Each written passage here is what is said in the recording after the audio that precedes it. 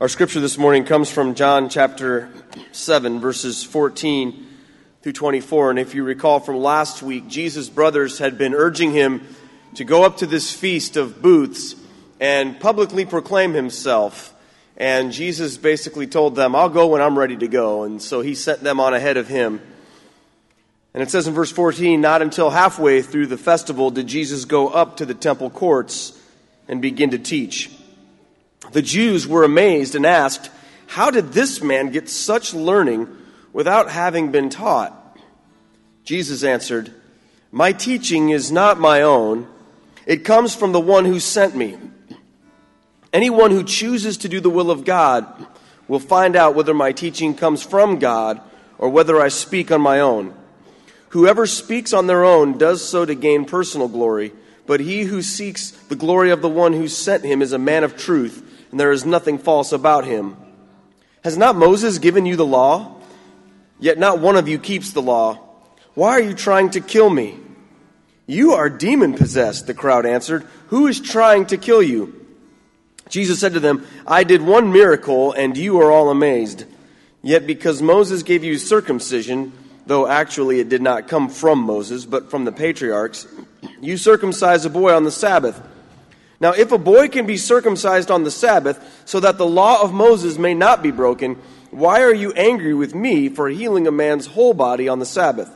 Stop judging by mere appearances, but instead judge correctly. Let's pray together. Lord, your Holy Spirit is welcome here into our hearts this morning. Lord, because you are that which we long for. We can have everything this world can throw at us, Lord, and without you we have nothing. So, Lord, fill us with your Holy Spirit today and teach us to live obediently, constantly seeking your wisdom and your guidance above all other voices in this world. Lord, there are so many things we can bring to you in prayer this morning, and we offer them to you. We lift up anyone who is having health problems and are waiting for doctor's orders or to find answers for them. We lift up Suzanne Helen and pray for her healing and strength to get through this latest health challenge. And we also pray, Lord, for the family of Warren Byerly and his family following his sister's death, and for Ralph Clendenin and his family following the death of his father, and also for Jay Quimby mourning his father. And Lord, for the family of Marilyn Gullickson, we ask that you'd grant her family peace as they journey through grief in the midst of her death as well. Lord, we thank you for the great work that's been done by our youth team as they just returned from South Dakota. Many were blessed by their hard work and all the ways they were able to reach out in your name. And Lord, we continue to lift up the ministries of this church as we seek to reach out with love. We lift up the ministry of Fly, Lord, as they work hard to serve those kids lunches. And Lord, for our team, as we prepare to go to Haiti one more time, Lord, we pray, God, that you would bring all the resources, both in terms of financial and those of terms of prayer, God. Everything that we need, we know will be given because of your power. So, Lord, allow us to be in ministry, Lord. We thank you for the opportunities that we have to be a light shining in the darkness, Lord, in this world. So, God, with hearts that are focused on you and your word, and, Lord, minds that are often preoccupied by questions and fear, Lord, we come to you with the prayer that you taught us, knowing that it is a model prayer and that within it we find all that we need. We pray it today. Our Father, who art in heaven, hallowed be thy name. Thy kingdom come. Thy will be done, on earth as it is in heaven. Give us this day our daily bread, and forgive us our trespasses, as we forgive those who trespass against us. And lead us not into temptation, but deliver us from evil. For thine is the kingdom, and the power, and the glory forever. Amen. Call your attention to our Bishop Julius Calvin Trimble writes from the perspective of an African-American male.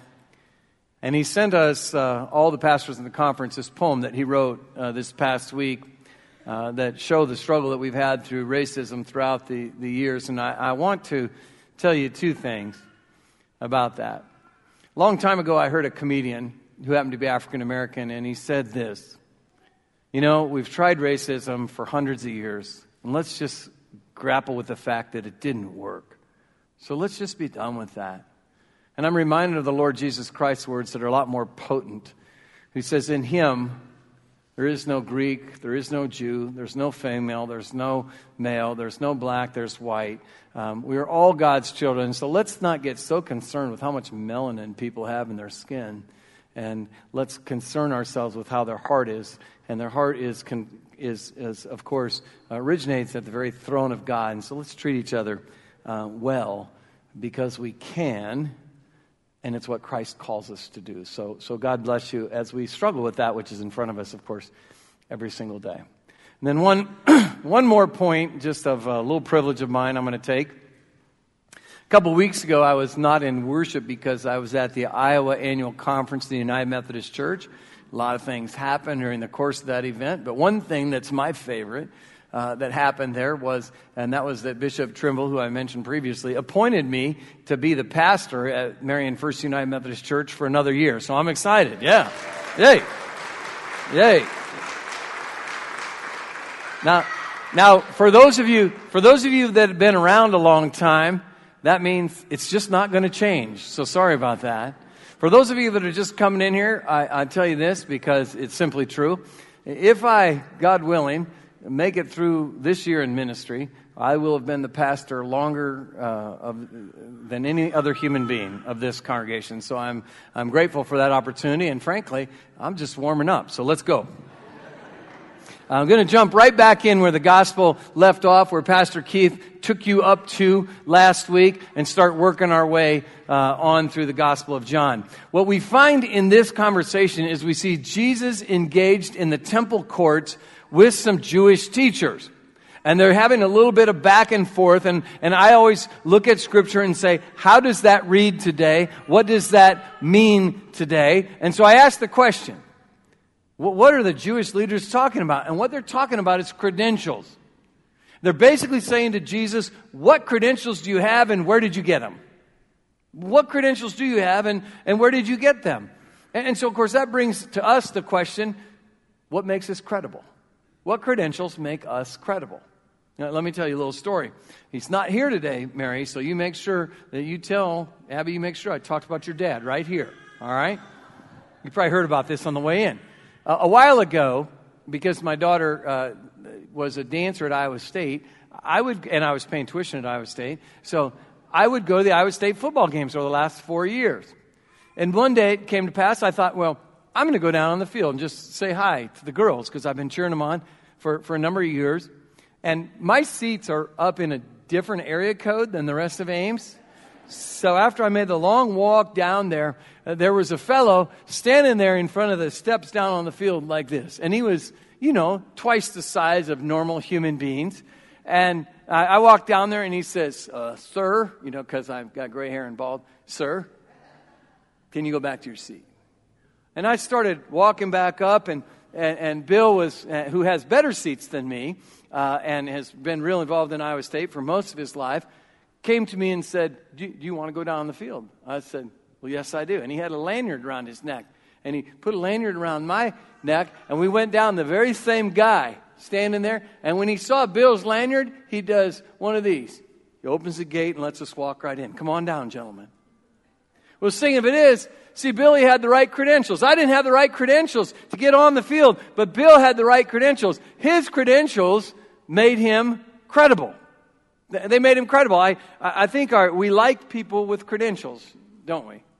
When I go to my doctor, who's also my friend, my dentist, Tim Michaels, I'm grateful when he comes into the examination room that he's not wearing a tool kit that has a pipe wrench and tinner's tools and a big ball-peen hammer in it, right? I'm grateful that he's got all the right tools, but that doesn't make him a good dentist. What makes him credible as a credentialed dentist is that when I look at the wall over there and I see that he's graduated, most likely with highest distinction, from the University of Iowa School of Dentistry, Those are the credentials that make him credible to fix whatever I've got going on in here. What credentials do you have, and what makes them credible? That's what the Jews are asking to Jesus. They're saying, you have no credentials. How do you know? You have no letters. How do you know what you're talking about? And so the question then is, as it says on the screen, are your credentials impressive? Now, I went to a seminary called Iliff. Iliff is a smaller school. It's tucked over onto the side of the University of Denver.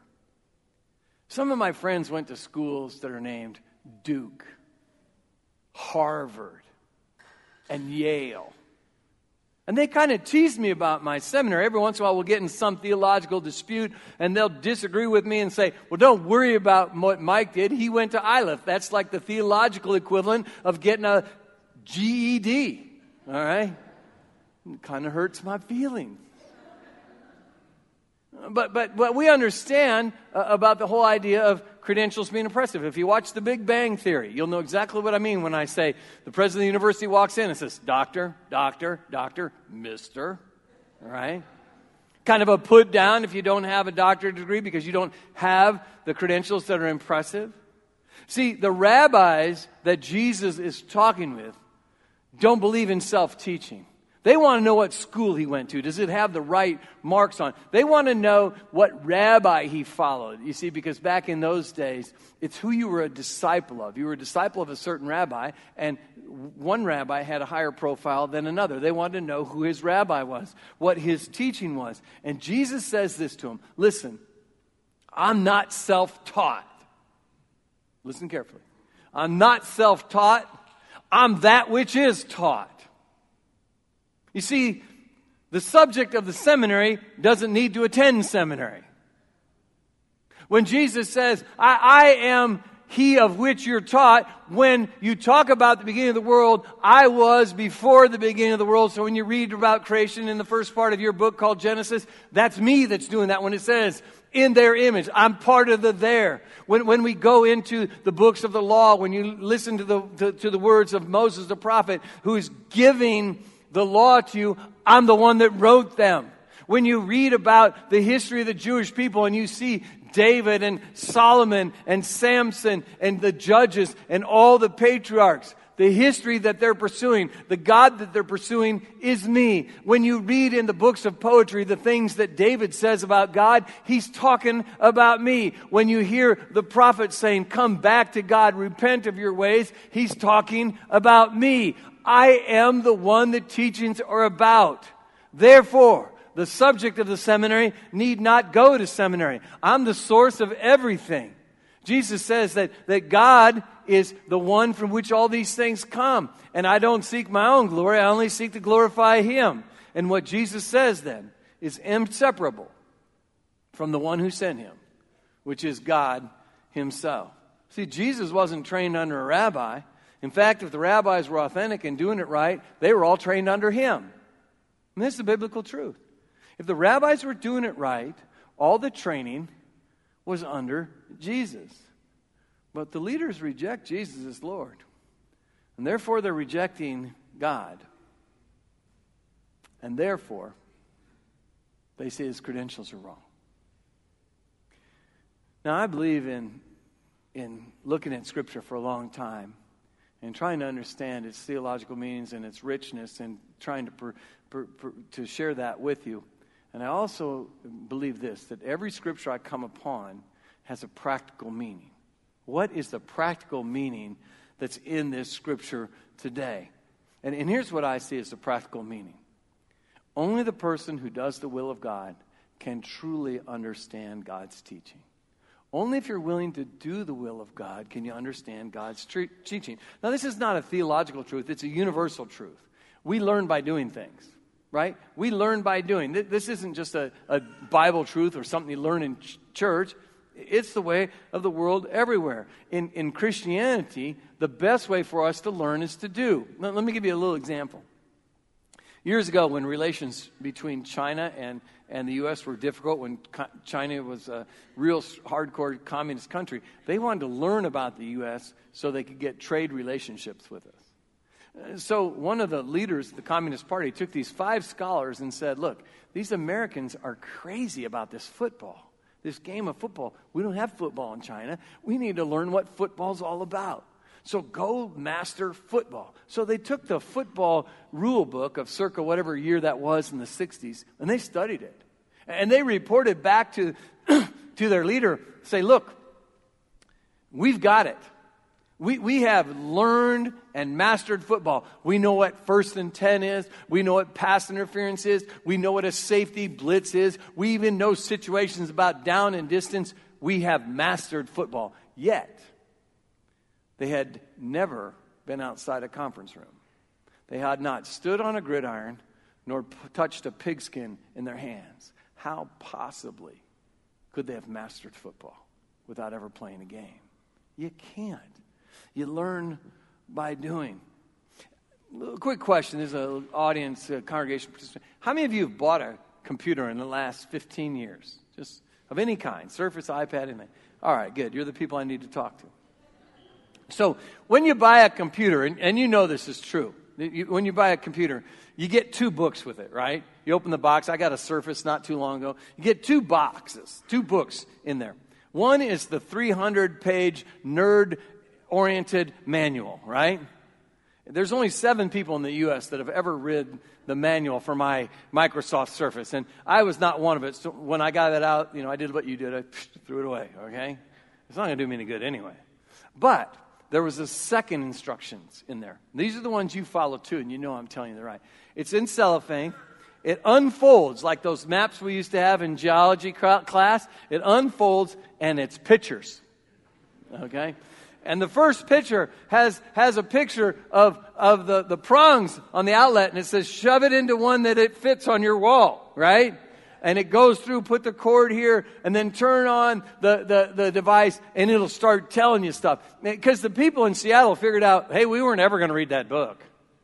That book wasn't for people like you and me, maybe a few of you, but it's not for me anyway. So those pictures work, and here's how I've learned to use my Microsoft Surface, probably the same way you've learned your computers, your iPads, to some extent. I learned by getting into it. I started doing stuff, and then I said, hey, I need to learn a little bit more. And then you research and you find stuff out. We get started with what we know to that point, and then we do.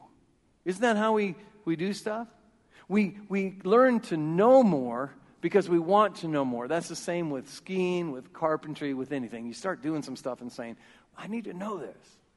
And then you either find out from someone that knows more about it, or you study up on it. We learn as Christians by doing. Because if we want to understand everything before we start, we'll never start at all. Keith said something very similar to that a few weeks ago right here. If you want to understand everything before you start, you'll never start. I was out in the hallway earlier. Let me preface this.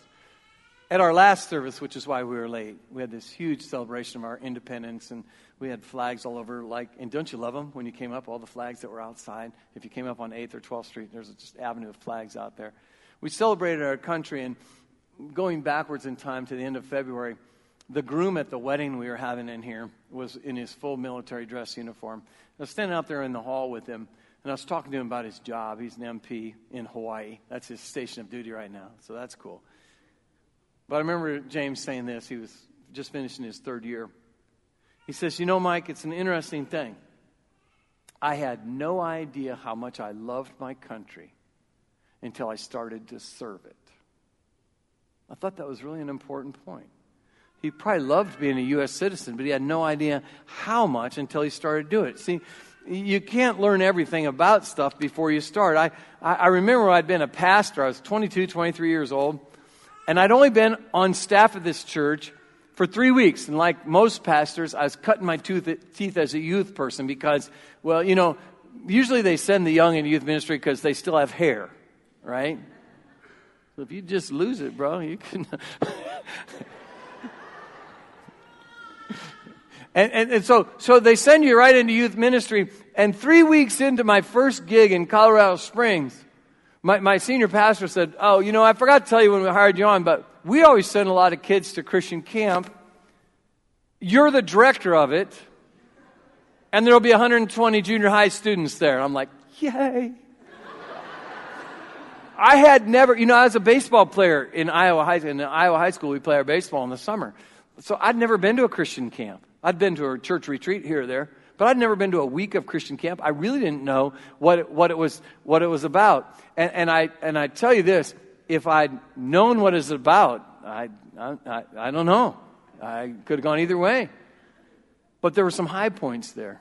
When I got up there, and you don't have just like, Bible school, you have a Bible study in the morning. When you're directing a camp, you have Bible study in the morning, Bible study in the afternoon, Bible study in the evening, and you have to fill all these little guys' activity up. And trust me on this, because I learned it the hard way, they have a lot more energy than you have program, okay?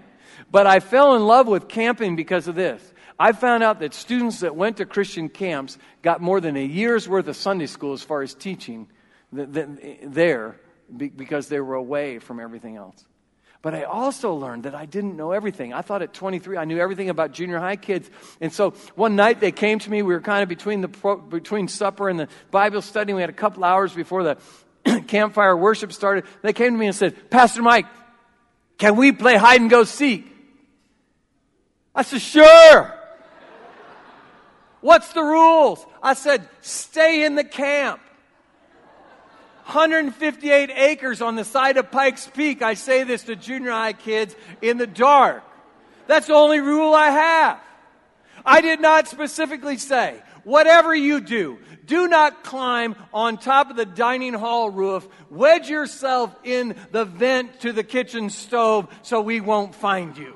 I did not say that. I did not know you had to say these kind of things. But they did. And we could not find them.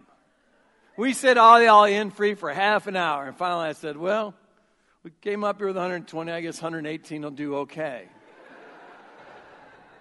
Eventually they squiggled out of that thing smelling like bad hamburgers and hot dogs and I said, I got to say, I started Christian camping before I knew everything about it. So I was learning it as I was doing it. And if I'd have known they were going to do that, I don't know if I'd have signed up for this. But Christians, we learn Jesus' will by doing it. Even before you understand it all. We get so worried about, I don't know enough to teach a Bible class. I don't know enough how to pray. Just begin doing Jesus' will and you'll learn more as you do it. Because I will tell you this. I can't run as fast as I can right now. But I know a lot more about Christian camping after 33 years of doing it than I did the first time. And that's true of all the things. It's true of our discipleship and everything. In Christianity, the way to learn is to do. Begin doing God's will as you know it right now. However far you've gotten in your faith, wherever you're at, if you're in a first grade faith or a master's degree level faith, just start doing God's will, and the truth will become clear to you more and more each day. The truth is, and I know this to be true, you're never going to understand it all. I don't, you won't.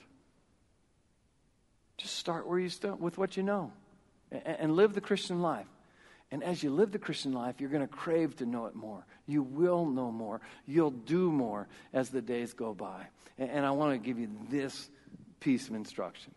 When you don't know what to do, always err on the side of offering mercy to other people. Because as the Lord says, and this is part of the heart of the scripture today, mercy is magnificent. Mercy is magnificent. We all want it. I'm reminded of the story. Maybe I've told it before. I've been here 12 years. How can I remember everything I've said in all those sermons, right? I told this story, I'm sure, somewhere else where there was a grandmother of the bride. And she went to her beautician. And she sat in the chair and told her beautician that my granddaughter's getting married this week. I want you to look my best. And the beautician said, ma'am, I guarantee you, I'll do you justice. And she said, I don't want justice, I want mercy. Right? We understand that because that's what we all want. We don't want justice, we want mercy. I'll tell you what, if I get justice, it doesn't go well for my soul. I want mercy. We all want mercy in every single part of our lives. Mercy is the noun, the things that the scriptures tell us that we can be about doing. It's what we can reach out to people with. You see, knowing God's law is not God's full intention for us. Now let me be clear. You are to know God's law. There's no excuse for not knowing it. It's in the Scriptures. You can read on it. You can learn on it. But knowing the law by itself is not fully and completely enough. See, the teachers of the law that were interfacing with Jesus in this Scripture today, they loved the law of Moses. They laid on it night and day. They knew the law so clearly, and yet, even though they knew it, they were trying to break it. In Exodus 20, verse 13, thou shalt not kill. What was their deal? They're trying to kill Jesus.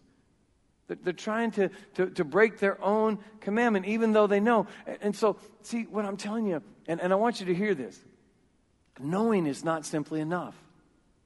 You have to take what you know about God's law and marry it to your doing. You absolutely have to marry it to your doing. See, Jesus is always looking for the best way to grant people mercy. He loves people. And when he finds us, like we found him along the way in John, he finds a woman at the well who's got 5 different husbands and living with a different guy. He finds a guy that in Bethsaida that's broken physically. He finds a guy whose child has died. And Jesus doesn't say, hey, this is what you've done wrong. This is what you got to get right. Here's what the law says you do. No, he looks at him like a loving parent, like we should do. And he says, how is it that I can grant them mercy? What ways can I grant mercy that will help them the most? That's not a law thing. That's a love thing. See, people matter to God. And because people matter to God so much, he grants them mercy. And so I want you to hear this and be very careful because, we've been in the news a lot. Religion can ruin Christianity. Now, don't hear what I'm not saying.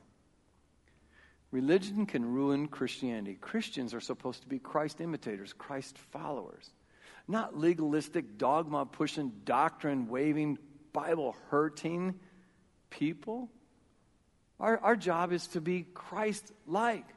We're to be in pursuit of imitating Christ's behavior in all things. And therefore, Christians are to extend mercy in all situations. One of my buddies, Mike James, who's also a Summer Games pastor, is out on a sabbatical. He sent me a book. It's about the primitive Methodists. That's the Methodists that started this whole thing. And he said the primitive Methodists believe, this is what the book says, not what Mike says, although he agrees with it. Primitive Methodists believe that mercy was the life work of a disciple. And here's the works of mercy. Do good, okay? Visit the sick in prison, the people that are broken and hurting. Feed and clothe people. Earn, save, and give all that you can. And oppose slavery. 300 years ago, that was the work of the Methodists. The point being, mercy is a noun. Mercy is something you do.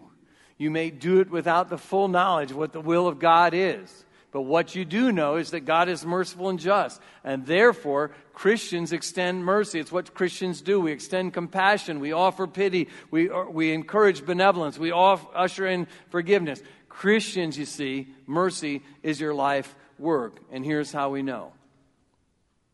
It was given to us. You see,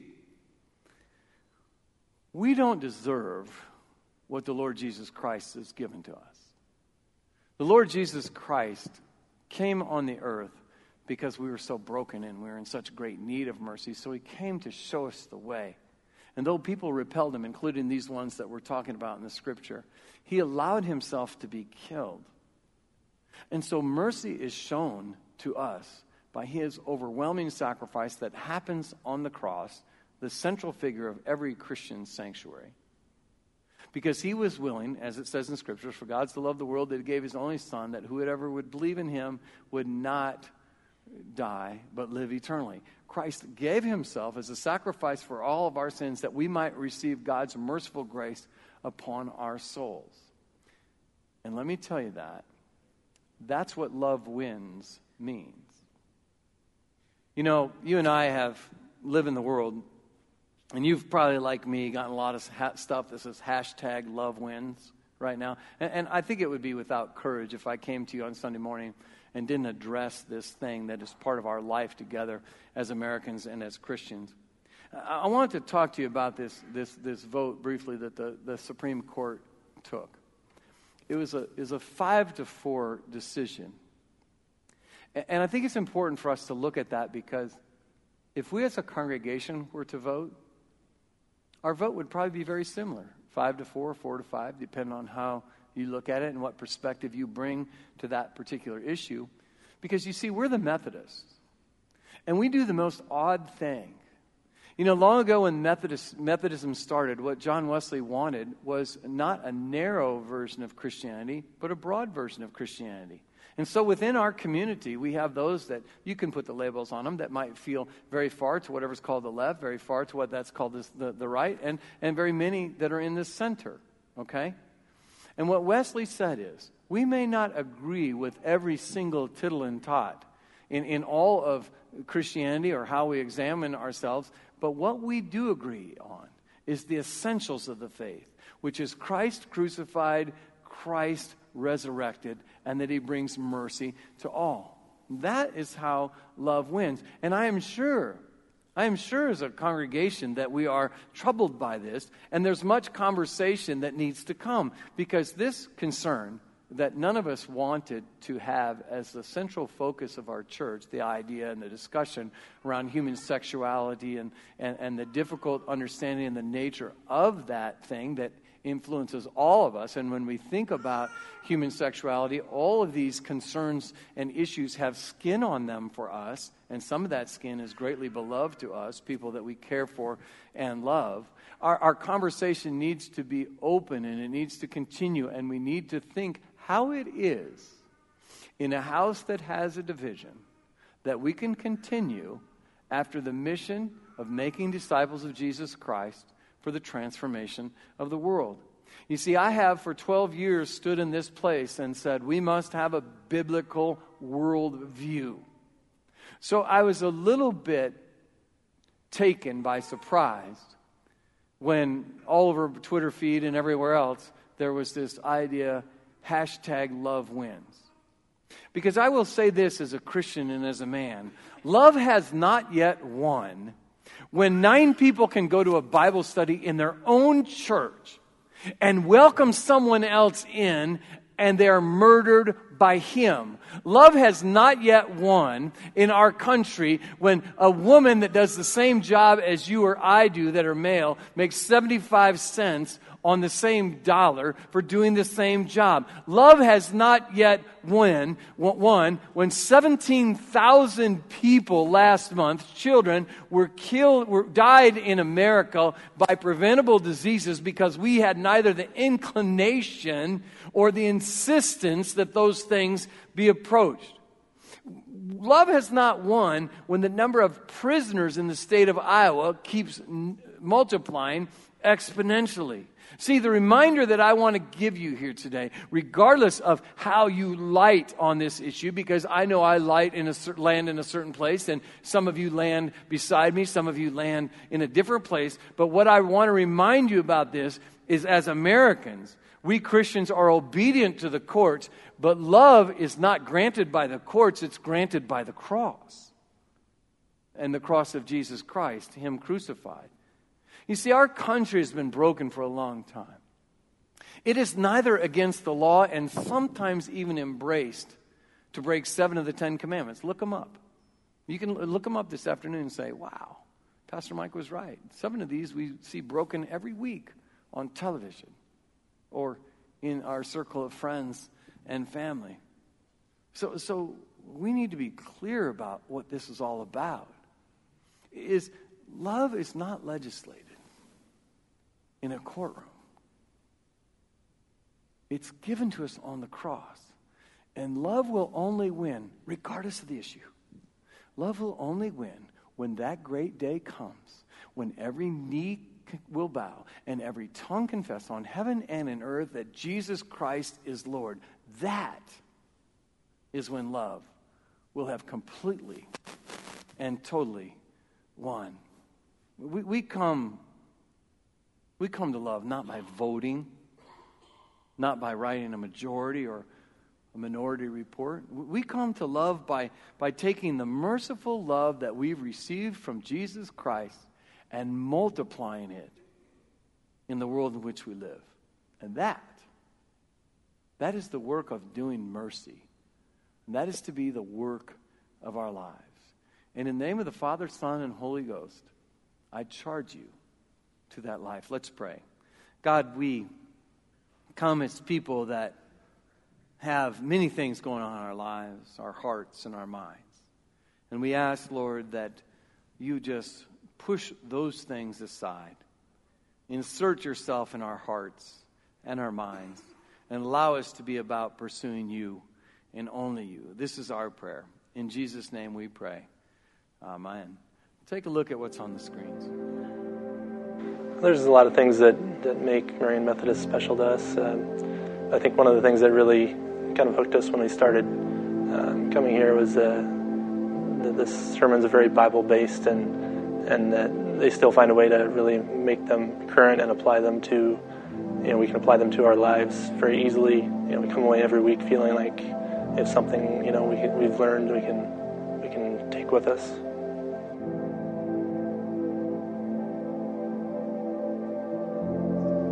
We give to Marian Methodist for many reasons, but I think the biggest thing is that we feel like we actually get more from this church than we could ever possibly give, whether it's children's programs or just a place to learn about God and have fun and a safe environment. My name is Dave Digman, and these are the reasons we give to Marian Methodist. Would you please join me in worshiping God in this way? Will the ushers please come forward?